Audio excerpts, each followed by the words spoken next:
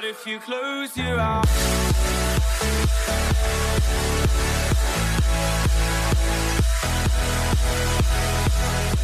Hello, everyone. Thank you so much for tuning in. You're listening to This Week Again. I'm your host, Suzanne Posel. We're going to start off this show with Mother Nature's recent wrath, move on to the dumbest things Republicans have done so far, and follow all of that up with a moment of clarity, SCOTUS edition. Let's begin, shall we? It's summertime, and the living ain't easy. Humans, of course, are notorious for manipulating their surroundings to make life more comfortable for their species. Unfortunately, for the rest of this planet, that means their habitats have been colonized and altered, making their lives more than a bit difficult. So for after centuries of this kind of treatment, changing the planet to suit humanity's wants and needs, is it any wonder over the last month it appears as if Mother Nature has had enough with our shenanigans? And like any good mother who's fed up with the way her children are blatantly disregarding her home and everything in it, Mother Nature has decided to put humanity on restriction. Unfortunately, one of the things we've recently been restricted from is breathable air. Millions of Americans are on alert, being urged to stay indoors. The National Weather Service issuing air quality alerts. Air quality-wise, the conditions are affecting Americans in at least 18 states. The iconic Empire State Building shrouded in that orange haze. And the rest of New York City's skyline looks like we're seeing it through an orange filter. All that smoke is coming from wildfires in Canada. While wildfires are not caused by climate change, excessive heat and drought are. And experts believe that's helping fuel longer and more intense fires. Oh, man. Gaia ain't playing around. She says since we want to heat up the temperature of the planet with all of our carbon emissions, then we don't get to have nice things like breathable air. Oh, and speaking of having a hot girl summer, good old Tara Mater has found a way to roast all of us the only way she knows how.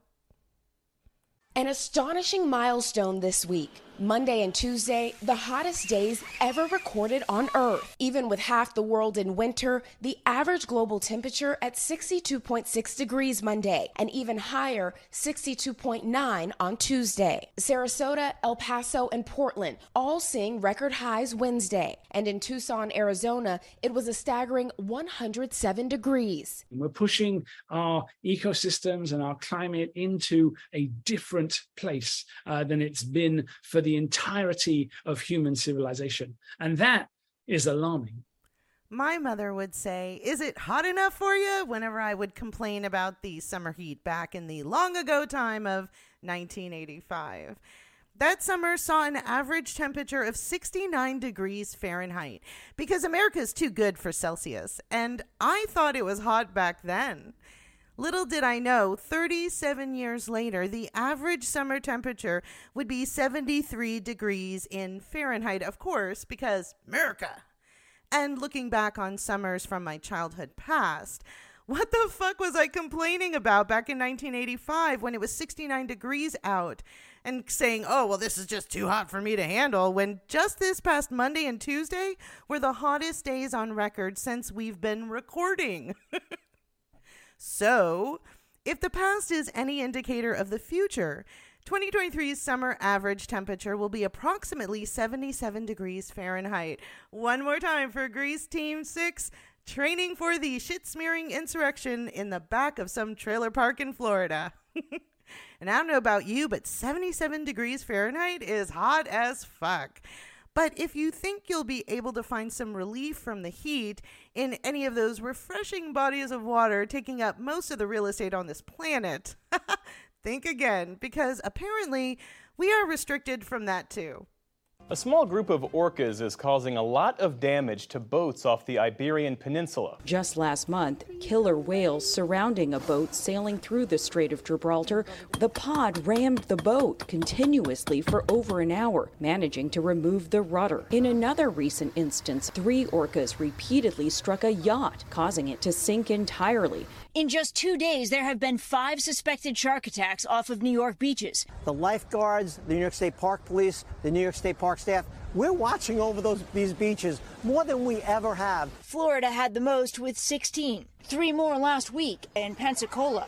A large shark lurking in the water as swimmers scrambled to get back on the beach. You know, if this were Florida, I would say this makes total sense with sharks lurking in the waters because that's where everything else goes to lurk. But New York beaches?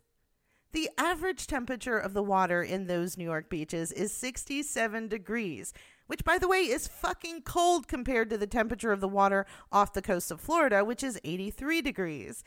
And you'd think sharks like it hot, but you'd only be partially correct because it turns out sharks have been migrating north for a while now, enjoying that balmy 67-degree water and turning New York, Long Island, and other northeastern coast beaches into a post-production scene from Jaws.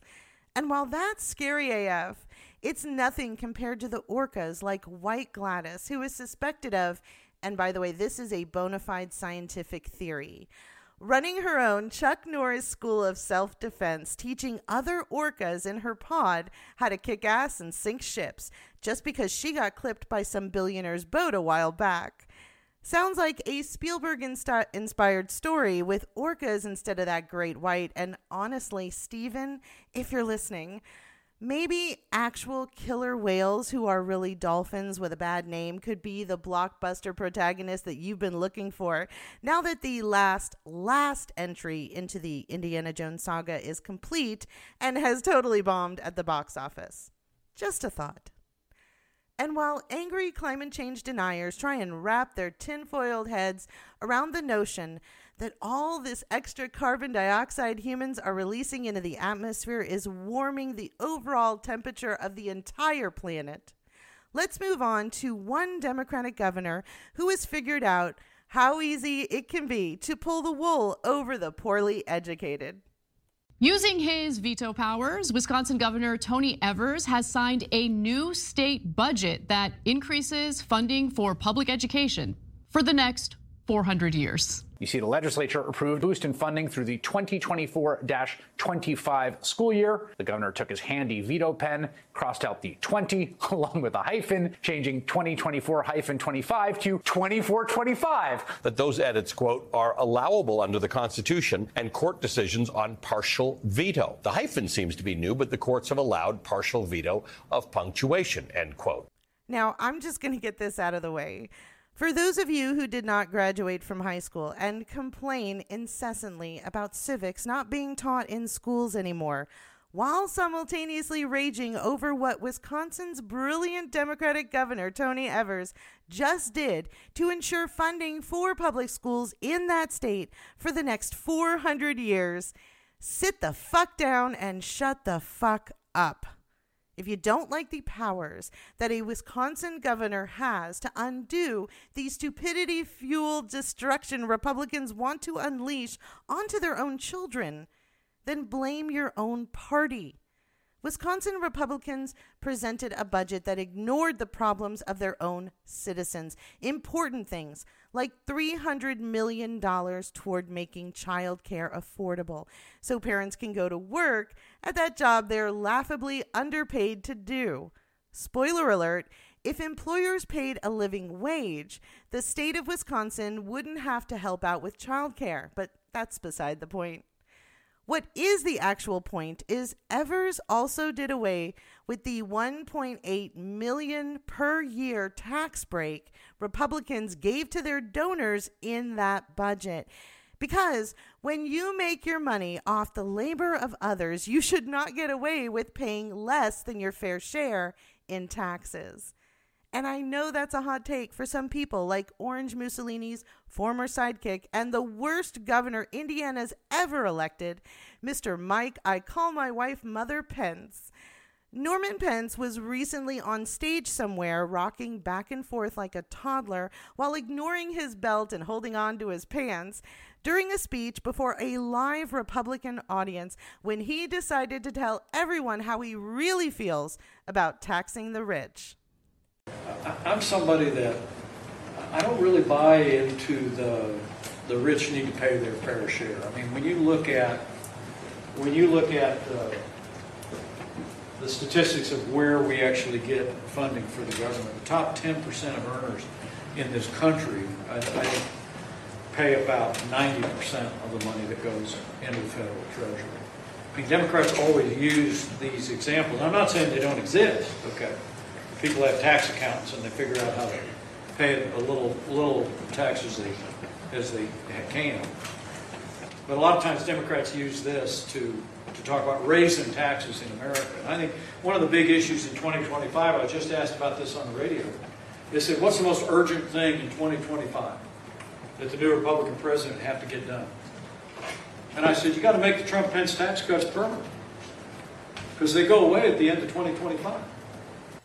Of course, that's the number one priority of someone whose self-proclaimed net worth is $4 million. But I'm going to go out on a limb and bet that no one in that audience has a net worth of more than $10,000. So why would they even give a shit whether the Trump tax cuts end in 2025 or not? All the poorly educated schlubs who attended Pence's barely speaking event have seen their taxes increase by a minimum of $65 a month because of what Pence's former boss did during his reign of stupidity. See, Genghis Khan made sure the tax breaks on the middle and lower class, basically his voting base, had a very, very short life, ending just about a year after they were implemented, while the rich are still benefiting from having $1.5 trillion less that they have to pay in taxes. But you know what?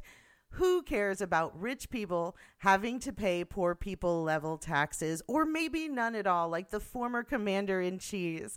Because Oklahoma's shockingly pasty superintendent of schools, Mr. Ryan Walters, is on a self-proclaimed mission to keep future generations of Oklahomians from learning about that one time their own angry white people got so upset over the financial achievements of some fellow black citizens, they burned an entire business district with an estimated 300 black people in it to the ground.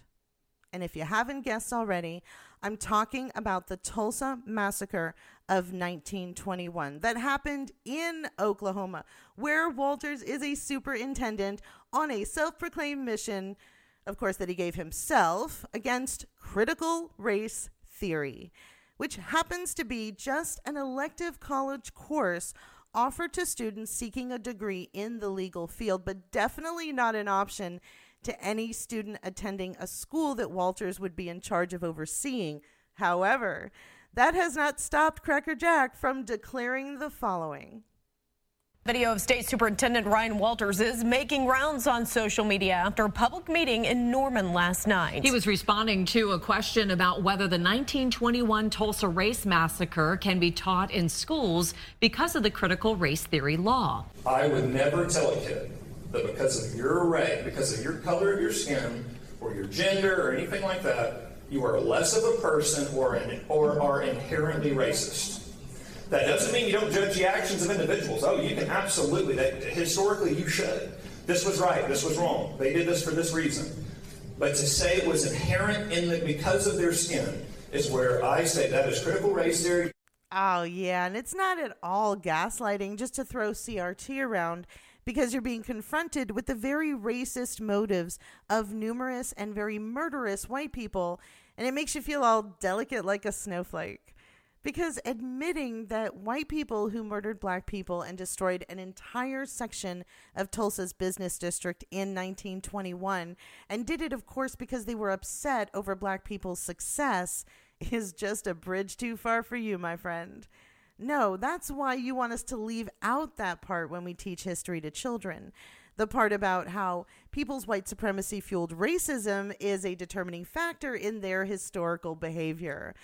Or perhaps Whitey Ryan was born and raised just an hour and a half from Tulsa, Oklahoma, the scene of one of the most disgusting acts of racism committed by white people in our nation's history. And maybe that's where the sticking point is. See, I don't know for a fact that discussing the Tulsa Massacre offends Weak Sauce Ryan because he knows that some of his family members may have participated in the massacre. I just know that it's true. And speaking of violent white people, we should be warning school-age children about. What do you think happened after Eric's dad posted the home address of a particular former U.S. president on his Twitter knockoff website?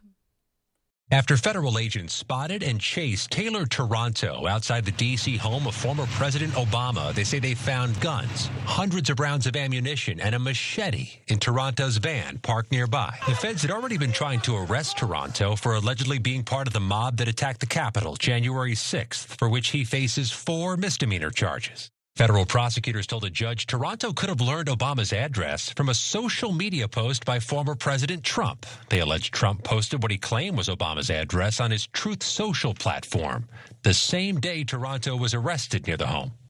Yeah, that is totally on brand for any of the 74 million maggots who voted for the Vanity Manity back in 2020. So here we have a middle-aged, bearded, and bloated white man who is a former U.S. Navy officer turned shit-smearing insurrectionist that had absolutely nothing better to do in the middle of the day than wander around the neighborhood where President Obama's D.C. home happens to be after Girth Vader posted the address online. And I'll bet he was just coming back from a round of cosplaying Grease Team 6, which is why he had guns and a shit ton of bullets in his car. Or perhaps it's the fact that this poorly educated disappointment is living in his car, and that's why he was hanging around outside Obama's house. Either way, I'm glad Tubby Toronto is off the streets and out of his car. Now, at least he's got a jailhouse roof over his head and 3 square meals a day, as long as he doesn't get shanked for the biscuit at lunchtime. And speaking of stupid shit Republicans do, it's been 1 week since the bogus SCOTUS decided student debt is forever, along with few other rulings that we've discussed in previous episodes. But this whole canceling debt issue, this is really a boomer-sized fuck you to the generations born after them. And let me explain with some math and some time travel. In the long ago time of 1971, Clarence Thomas attended Holy Cross College and paid a measly $14,550 for the degree that got him on the highest court of the land. But if someone wanted to follow in Clarence's footsteps, they'd have to cough up $299,920. Moving on, back in the 1972 era, Samuel Alito went to Princeton to get his law degree, and it only cost him $15,040. That same degree today costs $318,160. Chief Justice Roberts attended Harvard University in 1979, and he paid $21,400 for the right to tell other college students, no debt relief for you. By the way, the same degree today costs $337,652 if anyone's interested. Justice Brett I Like My Beer Kavanaugh got his degree from Yale, and it cost him, or whoever actually paid for his college education, $57,990 back in 1987. But if you would like to be like Brett, it's going to cost you $338,100 today. And keeping with this theme, Justice Amy Conjob Barrett attended Rhodes College back in 1992. She paid $70,664 for her degree, but it just so happens today it's going to cost you $273,112.